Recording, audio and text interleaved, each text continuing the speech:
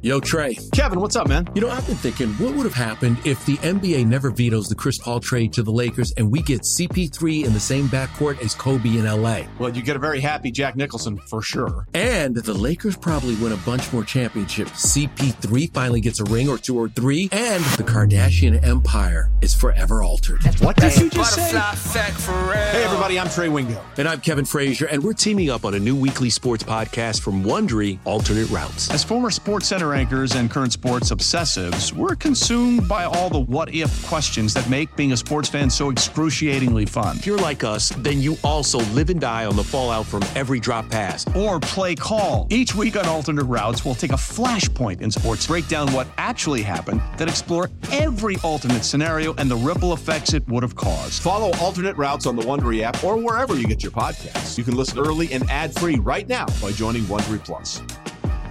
Presented by T-Mobile, the official wireless partner of Odyssey Sports. With an awesome network and great savings, there's never been a better time to join T-Mobile. Visit your neighborhood store to make the switch today. So you were just talking about Bill Belichick and the Atlanta Falcons, and Jerry seeing a headline where maybe that relationship is not going to happen. Bill Belichick not coaching the Falcons, but out on the West Coast, the rumors and the headlines are different with the Chargers and Jim Harbaugh as he was down there for a second interview, and the word that was used in the reports was striking distance. They're within striking distance of hiring Jim Harbaugh. I happen to love Jim Harbaugh. I loved him as a NFL head coach. I loved him at Michigan. I think he's quirky and great and works with quarterbacks tremendously well. His defenses in college were very good. His defenses, the 49ers, were very good. So he is going to, I would be in that division. I understand there's a lot of good teams there, but he will get the absolute best out of Justin Herbert. I have no doubt in my mind the way that Justin Herbert is prepared, his talent, good guy, all that stuff. I think Jim Harbaugh is the best coach available to make him into what all Charger fans want him to be. I'll tell you who the best coach available is to make him the best player he can be. His name is Ben Johnson. He's the offense coordinator for the Detroit Lions. Never been a head coach, though. I know. Runs an unbelievable offense, but he's going to be the head coach of the Commanders. I told you that. So you're telling me that's a lock? Yeah. Head coach of the Commanders? Yes. Ben Johnson? Yes. Grain of salt spot? Nope. Lock spot? Lock spot. Lock spot! And I'm telling you what's going on in Atlanta. Okay. I'm telling you. Oh, the whole thing with the... Belichick sits down with Arthur Blank. They have a great meeting. Mm-hmm. Belichick knows, look, I want a tight building. I want everybody in that building to be pulling in the same direction. I am not stepping... I don't have to because I'm Bill Belichick. I'm not stepping into a building where I have to inherit certain people at certain levels of the organization that I don't believe are going to have our best interest in hand. And the way that I see things is this way. The way this other person sees things may be that way. And I know that going in. So I'm not taking a job unless all this other stuff is wiped out. Yeah. I mean, and Bill Belichick could do that. I mean, and that's what he has to do. That's what he built in New England for all those years. And you can say whatever you want about the last 3 years or 4 years without Tom Brady. But for the years that he had Tom Brady there and they worked together, man, you never heard anything coming out of that building. No, I mean, and he had characters there. Obviously, I mean, listen, they had the Aaron Hernandez thing when Belichick was there. That was crazy. That was nuts. That did happen under his watch. But for the most part, the stuff that you're talking about, where you have a lot of drama, social media, nonsense, some of the crap that you see come out of the Jets building, none of that stuff. You tend to forget. He had Charlie Weiss up there, Scott Pioli up there, Nick Cassero up there.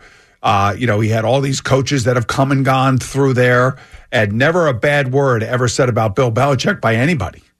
I mean, there may be a player or somebody that may be disgruntled somewhere along the line, but every player that I have seen that has talked about Coach Belichick has said they're better because of him, and that goes all the way back to Lawrence Taylor with the Giants. Yeah. And I don't care what anybody says. He might run a tough ship, but they win. Most of the time they win. And, if he is sitting down with an owner and the owner is willing to give him control of the organization, the football part of it, then you got to give him total control. You can't have him inherit people that have been a part of a losing organization. Yeah, I mean, and some of these owners, they are loyal to certain guys, and that's a tough decision for them. But the term that you always use is ruthless. And if Arthur Blank wants to bring in a guy like Bill Belichick, unfortunately, some of the guys that he likes in the building may have to go. And that's the decision he's going to have to make. He's got a pretty good team. They have obviously they've drafted reasonably well over the last few years. They just they can't find a quarterback like, half the teams in the league. But, more than half, right? But I know one thing, the immediate credibility that he would bring to the Falcons would be off the charts. It would be off the charts. It would be like drafting Matt Ryan and having Kyle Shanahan there with Dan Quinn. That's when they were the Dirty Birds, and they were really good and getting better and better and better. And then all of a sudden, Matt Ryan won an MVP, took them to a Super Bowl. They most likely should have won, but unfortunately for them, the defense kind of imploded there at the end. The Dirty Birds were really, unfortunately, as you said, those two words, and my gut goes into knots. Yes, the true Dirty Birds were the 1998 Atlanta Falcons under Dan Reeves and Jamal Anderson, Chris Chandler. And when Dan Reeves was doing the Dirty Bird, which was something like this, we were arm and an out and an arm and an out and a flap. Yeah. And he was doing that on the Metrodome turf. Part of me died. When I think about Dan Reeves being there, makes me think about Bill Belichick going there. Because Dan Reeves was one of the most respected guys in the history of the NFL. Absolutely. And I kind of think that would be a kind of a parallel situation. And I think after that, because Arthur Blank came in, was he owning the team then? I'd have to go back and look. But after Dan Reeves, all the coaches they had hired, I think, were first-time head coaches. Yeah, and it never worked.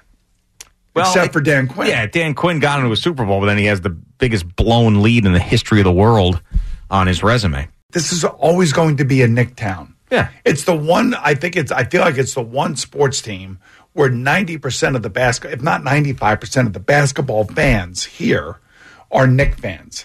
Yeah, even when they were terrible. If you want to say, 70-30 Yankees Mets or whatever you're 60-40, Jets Giants 60-40, if you want to do it that way. I mean, the Nets aren't even relevant in the Knicks space. That's right. The Knicks are in the stratosphere because they're the Knicks. Yeah, I mean, think about history. Right, in recent history, too, you had the early 2000s, Jason Kidd and Kenyon Martin and Richard Jefferson and those teams going to NBA Finals, and the Knicks were struggling. I remember the 2004 first round, the Knicks with Tim Thomas and Keith Van Horn, the miserable basketball team that they had with Isaiah Thomas being the coach, got swept by the Nets. They were so the Nets, and then the Nets with Kevin Durant and obviously Kyrie Irving and James Harden, they also came in and took a lot of headlines. So the point being that no matter what the Nets do, winning, and they didn't win a championship back then, but they went to NBA Finals, either winning or stealing the back page headlines, it's never, even when the Knicks stink, the fans hate the franchise, they got a problem with Dolan, they got all sorts of nonsense, and losing year after losing year, they're still going to be bigger and more important and more relevant than that franchise will ever be. And the Knicks, you can make an argument that the Knicks prior to this Leon Rose, Jalen Brunson, Julius Randle movement, that they were one of the most pathetic franchises in sports today in this country. They were that bad. It was that embarrassing.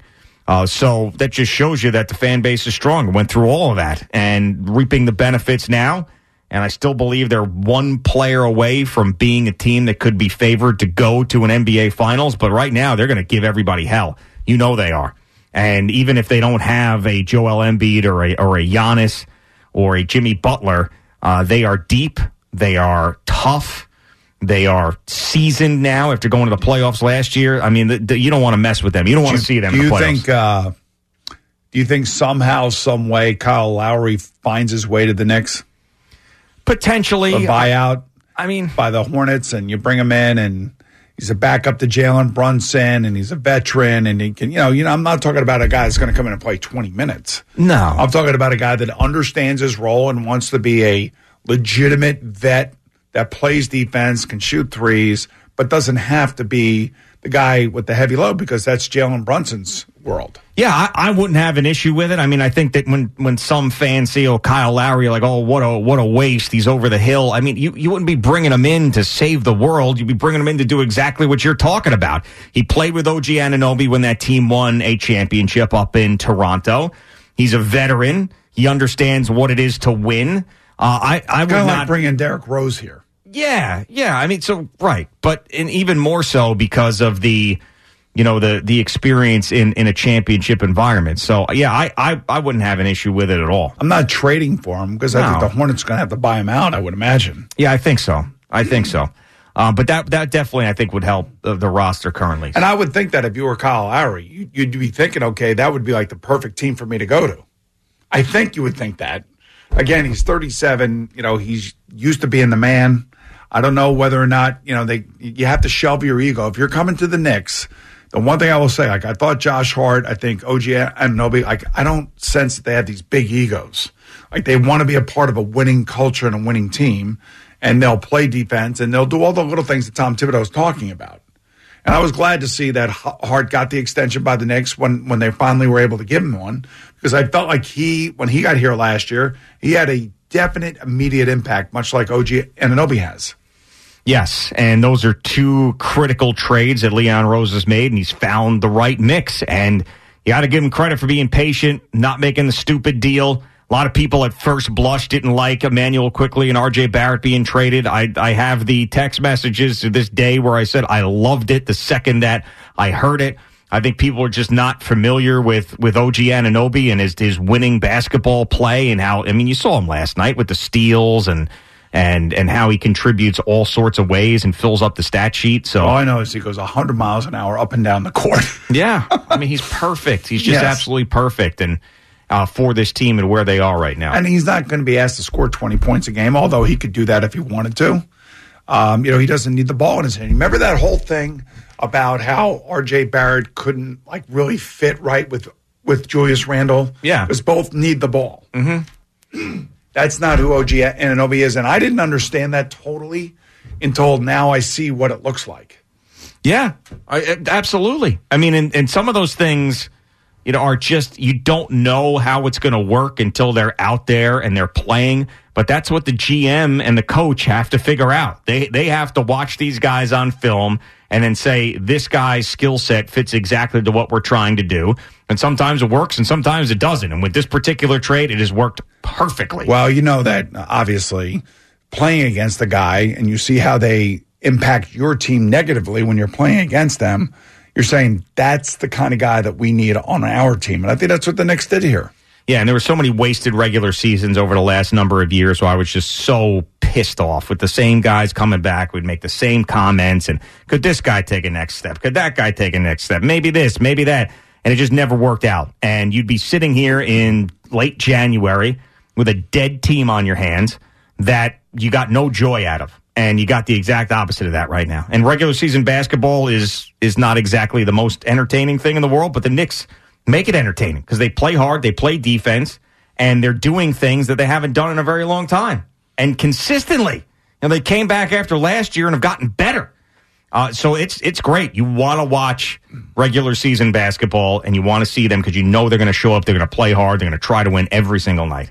It's great. It's great for the fan that's been dying for this. I was saying how that team has been energized by the trade. Mm-hmm. And you could see, everybody's elevated, and everybody now has a much better understanding of their role.